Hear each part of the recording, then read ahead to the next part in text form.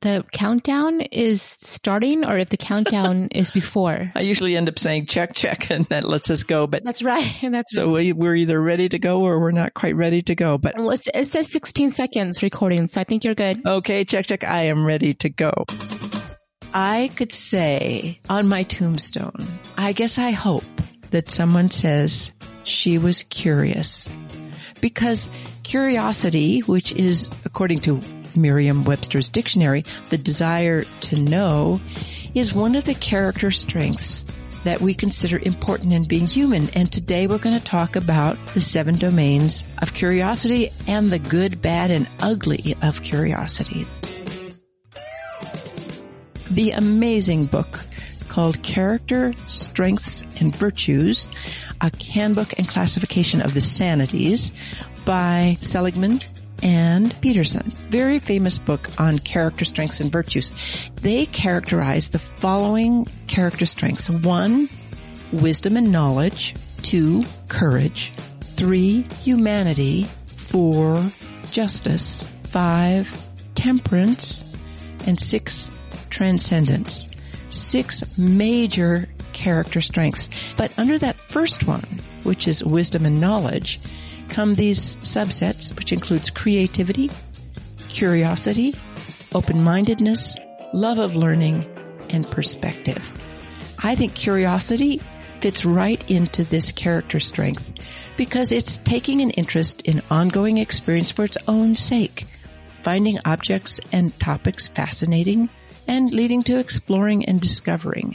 And to be curious, you have to have an open mind. You have to have love of learning. You have to have a little bit of perspective. You have to be a little bit creative. And this is number 1 in the wisdom and knowledge character strength. So clearly, I'm a curious person, and I think curiosity is important. So let's talk a little bit about curiosity and what it is and what it isn't. And before we deep down into the physical domain, let's separate curiosity from what might be considered novelty-seeking behavior. So there's curiosity where you want to know more. So curiosity is often what we might consider a cognitive behavior, whereas novelty-seeking, meaning bungee jumping or going on adventure vacations or having sex with a lot of different people, all that kind of novelty seeking may be part of curiosity, but that's considered a physical experience. And in psychology, novelty seeking is a personality trait that's associated with activity that responds to a novel stimulation. And it can include, impulsive behavior, extravagance in an approach to doing some things. And of course, it's also associated with the need for dopamine. People know that dopamine is the reward hormone in our brain. And people who have this personality style, or you might call it a disorder if it goes too far, of novelty seeking, seem to be a little low on dopamine, and they do a lot of behaviors to create novel situations so they get this little burst of adrenaline, this little jolt of dopamine. Curiosity, again, is more of a cognitive thing. It's your brain knowing. It might subsequently lead to seeking external behaviors like, wow, I read about this recipe and I really want to taste it. Or I read about this and I really want to go there. Curiosity is cognitive and it's an intellectual experience. So while we're talking about curiosity, as we lead into curiosity, here's a little clip from Amy Grant, and she's talking about a curious world.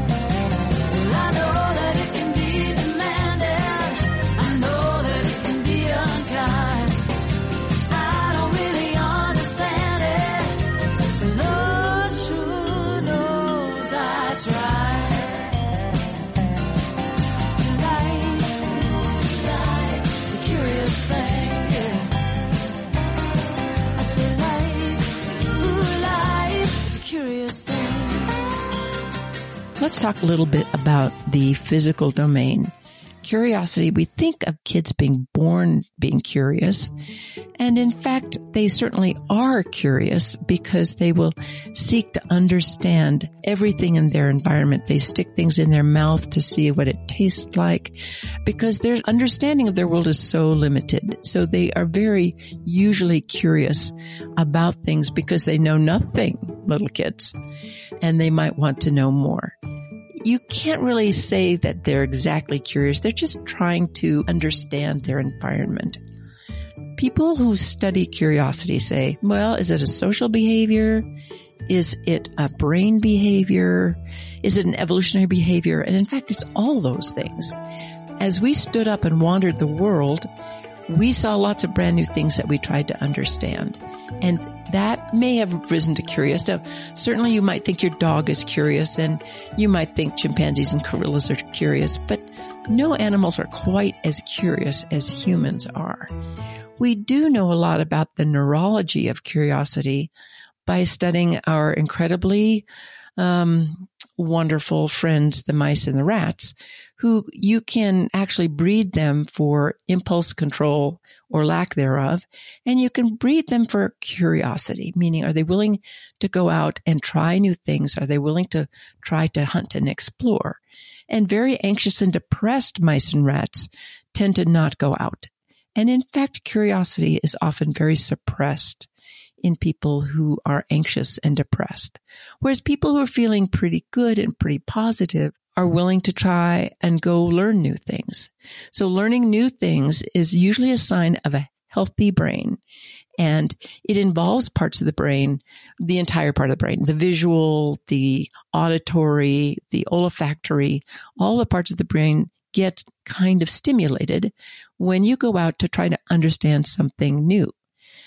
Also, curiosity seems to enhance memory because you're curious about new things. So new things are things that you might want to know about. And because curiosity is associated with a little bit of a dopamine rush.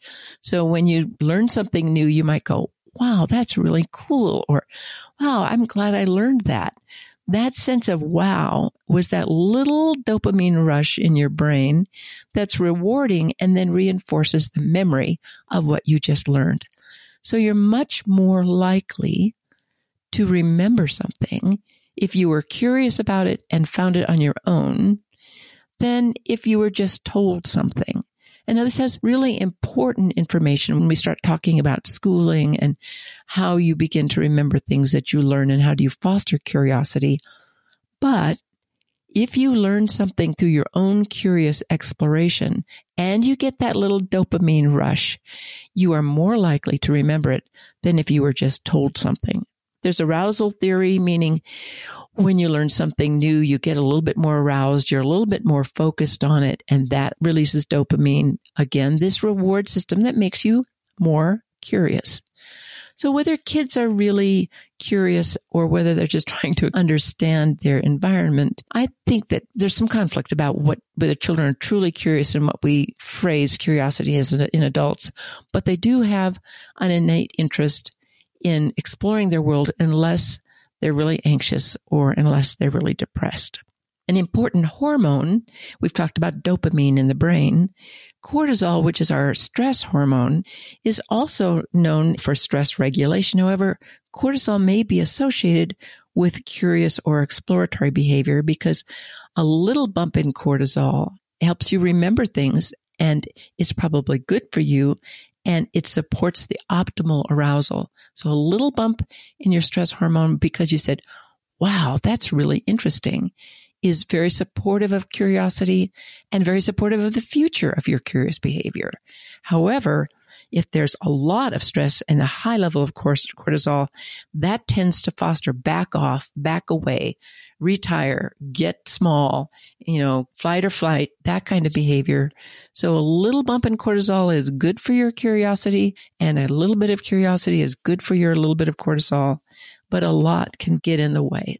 So we've got brain hormones involved in curiosity. We've got evolutionary theories about curiosity in human beings. We've got social theories about curiosity. And we've got the concept that curiosity is a fundamental character strength. So there we go. We've talked about some physical stuff. And at this point, we should just briefly bring in the fact that there are some diseases that actually are associated with apathy. So it turns out that neurodegenerative diseases, and that includes Alzheimer's disease and other dementias, are often associated with lack of curiosity and apathy. People who are quite sick cognitively, and I think people who've been experiencing long COVID symptoms, people who got really exhausted and fatigued from their COVID experience, their COVID-19 illness. Also, they lose their sense of drive and curiosity. They become apathetic. So in general, curiosity is a sign of a healthy brain, and a brain that isn't healthy can develop atrophy and apathy. And so curiosity can be a predictor of health, and lots of curiosity or decline in curiosity can be a potential predictor for illnesses and neurocognitive decline. Before we go to the emotional domain and the good, bad, and the ugly of curiosity, I need to bring in my most favorite millennial and my producer, Chloe. She makes the 7 Domains of Women's podcasts sound wonderful. And she's going to help me explain some concepts of curiosity that's kind of in the bad domain. So Chloe, are you there? Are you going to join me? I am going to join you, but I don't think I'm capable of explaining it to you. We can discuss it together. Let's discuss it together. Okay. So I want to talk about morbid curiosity. So morbid curiosity is the kind of curiosity that it can be seen where people are focused on objects of death or violence or some other event that may cause harm physically or emotionally. And so you just get focused on bad stuff. And we talked a little bit about a term which is brand new. It's only been around a couple of years now. 2018 was the first time we heard it, called doom scrolling. Tell me a little bit about doom scrolling. I know you never do this because I'll explain that it's not good for your brain. It's not good for you. But so tell me about it, Chloe. Well, from what I understand, doom scrolling is when it's just like you explained. It's when you see something, you see news, or you read about events that are just so harmful or toxic, but you still read it. It's almost kind of like a train wreck. It's so bad, but you can't look away. And it's so bad for your mental health. But currently, I do it all the time. Yes. Okay. All the time. Okay. Well, the name came up in 2018, and I think, it has to do with people who have an iPad, or it has to do with the touch screen. If you didn't have a touch screen, you couldn't doom scroll. It's scrolling down on your phone or on your iPad. Going and going. Right. So it came with the touch screen, but we have known about the fact that people are probably inappropriately, but understandably, completely focused on things which are hard, violent, angry, and I would classify as just toxic. Toxic. It makes you angry when you read it. It makes you sad. It makes you feel like you hate the world, that the world hates you.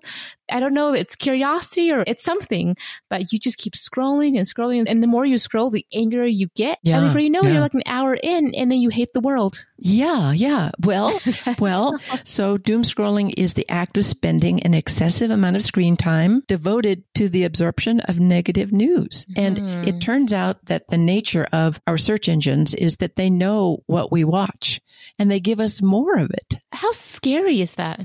Yeah. So I try to really focus on apple pie. Or like cats. Cats, right? Show me more videos of cats. Yes, yes. So if I always click on every apple pie recipe, I get more apple pie recipes.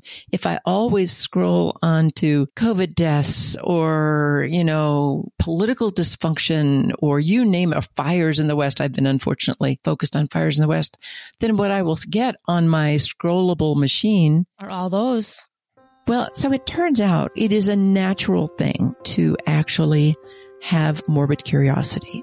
And so somebody looked at sort of choosing the negative, choosing the behavioral demonstration of morbid curiosity, where they took people and offered them, neutral things, happy things, or things that portrayed death, violence, or harm. And they gave them an option. And these are, people aren't necessarily depressed. They're not necessarily morbid personalities, but they gave them some option about what they wanted to watch. And it turns out that significantly increased number of people wanted to watch morbid things. And there are lots and lots of trials. This isn't just one study. That we tend to look at things which are scary, maybe because we think we can control them by looking at them, or maybe we feel like if we look at them, then it won't catch us blindsided. I think that's what it is. I had the same discussion with my mom the other day, and she's like, why is there no good news? Obviously, my career is in communications. So I have this theory.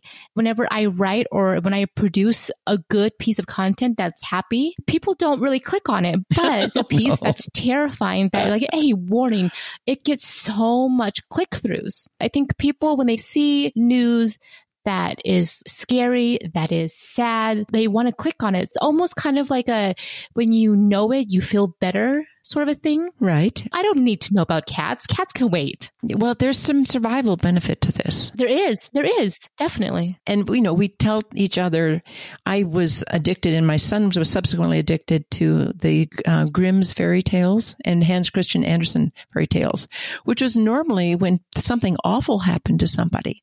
So many fairy tales are kind of happy kids. They do happy things. But there are lots of these Germanic fairy tales where kids get lost in the woods, where they get eaten by a wolf. Hansel and Gretel and Little Red Riding Hood and Cinderella. The Three Little Pigs. Three Little Pigs, exactly. And did he want to hear the happy ones? No, he always wanted to hear the ones where the kids are nearly dying. He wanted to hear them over and over. So that it turns out that we naturally turn to things that have people deliberately subject themselves to negative images, and to have even a kid who wants to hear the hard things over and over. And this is at bedtime. I thought, oh no, he's going to have nightmares. These are the thoughts he's going to bed with. But for him, there was usually a wrap up at the end. So at the end, the hunter gets the wolf and digs the kid out, and Hansel and Gretel, they actually don't get cooked in the stove. They survive. Hearing you say that kind of confirmed for me my own feeling about why I doom scroll. Mm-hmm. What leads me into it is curiosity, but I think what keeps me going is the hopes that maybe this will get better. Right. Hopefully, as you scroll, it won't be so doomsday, but maybe like, it'll be like a brighter day tomorrow. But it's almost never the case, because real life isn't how those fairy tale books are. The more you read about war, the more trouble you find, and the more cracks you find, and then the more depressed you get. Right. And it's just this toxic circle that originated from your curiosity and your hopes that maybe it'll get better. But unfortunately, that's just not the case most often. I was always raised on the saying that bad news makes good press. Yeah. And, there's a natural negativity bias. People have this negativity bias, meaning people are more curious about negative information. So in consuming information, negative events have a larger impact on one's mental well-being than good ones. So when I actually seek out journalistic media that have good news, and that will be my choice to read, but when I read these wonderful articles of people doing and achieving good things and succeeding, do I remember them compared to when I read the New York Times about something awful happening? It's difficult to remember the good things because we are wired to remember the bad things. There's an individual regular state of contentment. It turns out that potential threats provoke one's attention. And so we are hardwired to see the negative because we need to know what might harm us so that we can do something about it. And I think this is evolutionarily sound, but we live in the time where we get fed bad news all day, every day. Unfortunately. There are some data, though, that said that the compulsion to get oneself totally into negative news allows people to be wired for and screened for and anticipate danger. And the media gives them more. Their news feed gives them more. People can have a worsening mood and mental health problems because they get more and more anxious. And they actually did some brain studies looking at the inferior frontal gyrus, which is a part of the brain that's important to information processing and integrating new information into beliefs and reality. So if you're told that someone is bad, bad, bad, or if you're told that a vaccination is bad, bad, bad, then you tend to stick this into your brain as true. And so it's an easy way for fake news or wrong news, if it's bad enough, to be integrated in our brain as true news. And that's pretty difficult. Once again, I'm a curious person, but if I spend a lot of my time on negative news, it makes my heart heavy. It does, doesn't it? I get a little anxious, right? It makes your day not so great. Right. So a study looking at the psychology by psychology researchers found that people who watched 3 minutes of negative news in the morning were 27% more likely to have had experienced bad day 6 to 8 hours later. People who watched solutions-focused news, and I get a magazine which is nationally and internationally known as being solution-focused, this particular news corporation. I like that a lot, solution-focused. Yeah, so that's what this particular news organization is, and the group who watched solutions-focused stories had a good day 88% of the time. So I don't want to stick my head in the ground. I want to know things, but I don't want someone to tell me how awful the world is. I want someone to tell me that these are solutions that are working. I'm curious about bad things, but I want to be informed about how things can be better. I think, too, a part of what we call doom scrolling, or what I kind of roll into it, it's not so much the articles themselves, but it's the comments from keyboard warriors who hide behind a keyboard and will say whatever they want to say because they're hiding behind their keyboard, not knowing that what they say might impact somebody else. Oh, I never read the comments ever, ever, ever. Good for you. Never. I've got my own comments in my head. I can let my own comments. Oh, I think that's just the lovely thing that you can do. If you can do it, is just to read the articles and not read the comments. Because I think for me, that's where the real harm is. Maybe they don't really agree with it themselves, but in that moment, they're like, oh yeah, I feel like I'm so brave. I can type this up and I can not really think about what it might do to somebody else. Ooh, I don't like that. I don't even like the talking heads, so these are professional analysts who tell me what I'm supposed to think about something. It's like, just give me the facts, give me some potential solutions, and I'll decide what I think is what we call the emotional valence. What's the emotional valence? What is the emotional content or the threat content? Right. Let me figure this one out. Yeah, I'll figure that out. And then I'll go have a piece of cake, which I think, I tend to treat my malaise with pizza. So let's just jump to the financial domain, because I think that with access to the internet, curiosity and engaging and knowing is free. So part of the difficulty and the really great thing about the internet and being curious is I have this little black box of knowledge in my hand, and it's called my phone. So I'm looking at this animal that's walking through my backyard, and I wonder what their reproductive life history is. And I can look it up at my breakfast table while I'm watching this animal or this bird, and it's free. Well, my phone isn't free and my internet connection isn't free, but my curiosity is free. It turns out that novelty-seeking experiences are very expensive.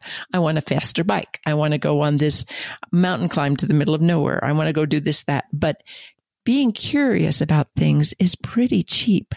And that's the amazing thing about the internet. If you can control how far and how deep you can go down into something. Do you think about that? Yeah, I do. But when you say that, I think about countries where the government censors people's curiosity.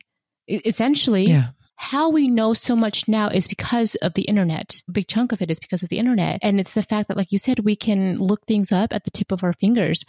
And for some countries that the government censors the internet, it's harder to be curious. Right. You can only be curious about topics that they want you to be curious about. Yeah. And you're fed information that they want you to know. I'm thankful that we live in America where curiosity is free. Right. But at the same time, it's almost too free that I can just look anything up that I want to. And I'm like, oh no, too much information. Well, I wonder if these countries that do the censorship would censor the reproductive behavior of deer. I was watching this reproductive behavior in my backyard with this very young buck who was going after a doe. And this was during rutting season. And the doe he was kind of young and he didn't have very very big antlers, and she just ignored him. Every time he would come up close, she would just walk away. And I was thinking, I wonder what the reproductive success is of this young buck compared to the guy with the big antlers that I've seen walking around. But it has to do with sex. And if they, censor anything that has to do with reproduction or sex, then I won't get to find out. I'm a reproductive biologist. I study reproduction, and I'm curious. I want to know about those butterflies that really like my lavender. Why do they like lavender? I don't know, but I want to find out about it. You know what? Even here in America, where curiosity, as we say, is free, but then there are entities where you have to pay for their information. Right. It makes sense. Well, when I think about high quality information, they're spending a lot of time studying. They should probably charge for it. I mean, it's their time. And sometimes when things are free, somebody's paying for it. And then I worry that the people who are paying for it are the people who are getting the outcome out there that they want. In other words, someone is backing this particular, perspective with their money. I was thinking about this newsfeed that I subscribe to, and it has no advertisements. And it's expensive. It's expensive because nobody owns them, and they don't, no one pays them to have a point of view. Their philosophy is outcomes based, but there aren't any advertisement. They're pretty unbiased, and I like it that way. But it's expensive. It's not free. Well, our show is free. That is so cool. So our show is free. Let's go. Well, I want to talk a little about the social domain, because there's some data to say that you can foster curiosity either in a family or in a school. And there's certainly some behaviors which can quelch curiosity. So anxiety, kids who are bullied in a social situation which is not supportive, kids can be anxious enough that they shut down and they aren't curious anymore. So, do you think you're kind of a curious person? Do you think your family helped you be curious about stuff, or did you think this is just you? I think it's both. I think we kind of foster curiosity in each other together. Mm-hmm. That's kind of what the kitchen talks. Mm-hmm. When you have dinner, you talk about things that you learned that day. Mm-hmm. It's definitely different than the curiosity that I had in school. Tell me about that. Well, I think in school, it's more about what the instructor tells you. Mm-hmm. While I was in school, my curiosity was really fueled by what I was being taught. Mm-hmm. But I think now that I'm outside of the classroom, I think my topic of curiosity and what I want to learn about are my choices and my decisions to make. It's not being taught to me, but it's something that I sought out myself. Yeah. Well, I went to from the time I was little, I went to a bunch of different school systems because we moved a lot. But I would say that I went to a school system in Australia for junior high and early high school. So I would say that the system at the time in Australia, and maybe it's changed, was very rote learning. It was you go to class, you sit down, the girls on one side, the boys on the other side, and you learned repetitive things and you learned things from books. And that was significantly different from the system in California and then the system in Colorado when I came back. And the biology classes were very experiential. We did stuff and you could be curious about something and watch it happen. And it wasn't so much dogmatic, you have to learn this and this. It was much more, particularly in STEM, which was math and science and biology. They allowed you to explore a little bit more, either with your own book reports or your own, biological findings or science fairs or things. Allowed you to explore more. And I came from a family that valued earth sciences. My dad was a geologist, an earth scientist. So we were out in the bush a fair bit, and always something cool and new and different. That's the thing about being out in nature. It's that it's different. And there are lots of things to be curious about if you have a family that fosters it, if that's where you're going to get it, or if your school system is that way. And I would say that there are many school systems around the world that some which really favor rote learning. You have to learn X, Y, and Z for the test, and others which allow you a little bit more space to be curious about what you're curious about. So I think there are social environments that can enhance kids' ability to be curious, because if you had the question in your head and you find out, you're more likely to remember it, and you're more likely to take the next deeper dive into that domain. if you're being driven to perform in a certain way for a test because it's a high stakes test, I think that squelches curiosity. Because it's a high stakes test, you have to learn for the test. And it's not necessarily something that will allow kids, young adults, to go deeper into any particular domain because their curiosity is pruned by the necessity of a certain volume of stuff for this exam. Well, there are some environments, as we just talked about. So the environmental domain, there are some environments that foster curiosity more than others. And certainly we use curiosity to explain our world. And when our world is the same every day, so we do the same things every day, it can be enormously reassuring to have the same things every day. But it doesn't necessarily foster the need to understand, the need to know that can foster curiosity. So certainly some environments, and this is me. Now remember, I'm a biologist and a biophile. I love the natural world and I love earth sciences. So for me, you could bet that it's the natural world that will spark my curiosity. Like, why did those needles turn up and the other ones turn down? Why is that leaf that purple color instead of green? I don't get that.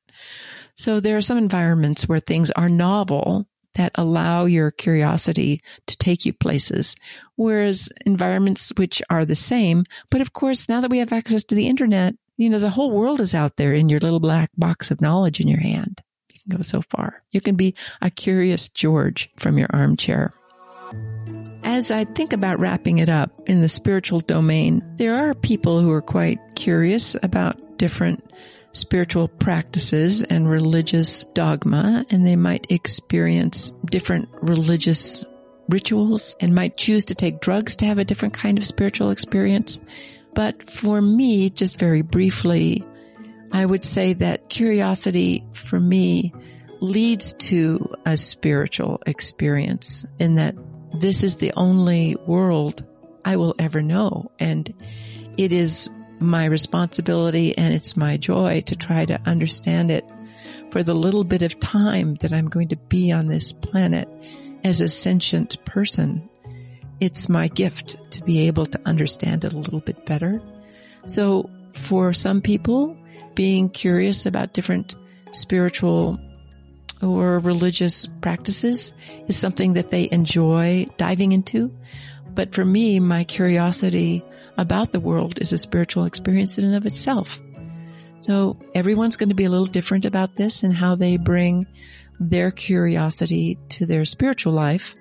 For me, this is the only world I'll ever know, and I need to know it better. And we're going to finish up here with a little haiku on the 7 domains of curiosity. Curiosity. It paints my world with color. See with open mind. Thanks for joining us. And I hope you all are happily curious about the world around you and joining us on the 7 domains. Join us again or come back and see and listen to any of our podcasts or the other podcasts on the scope. And to take us out, here is Holly Brooke, who is curious. 'Cause I am so damn curious tonight.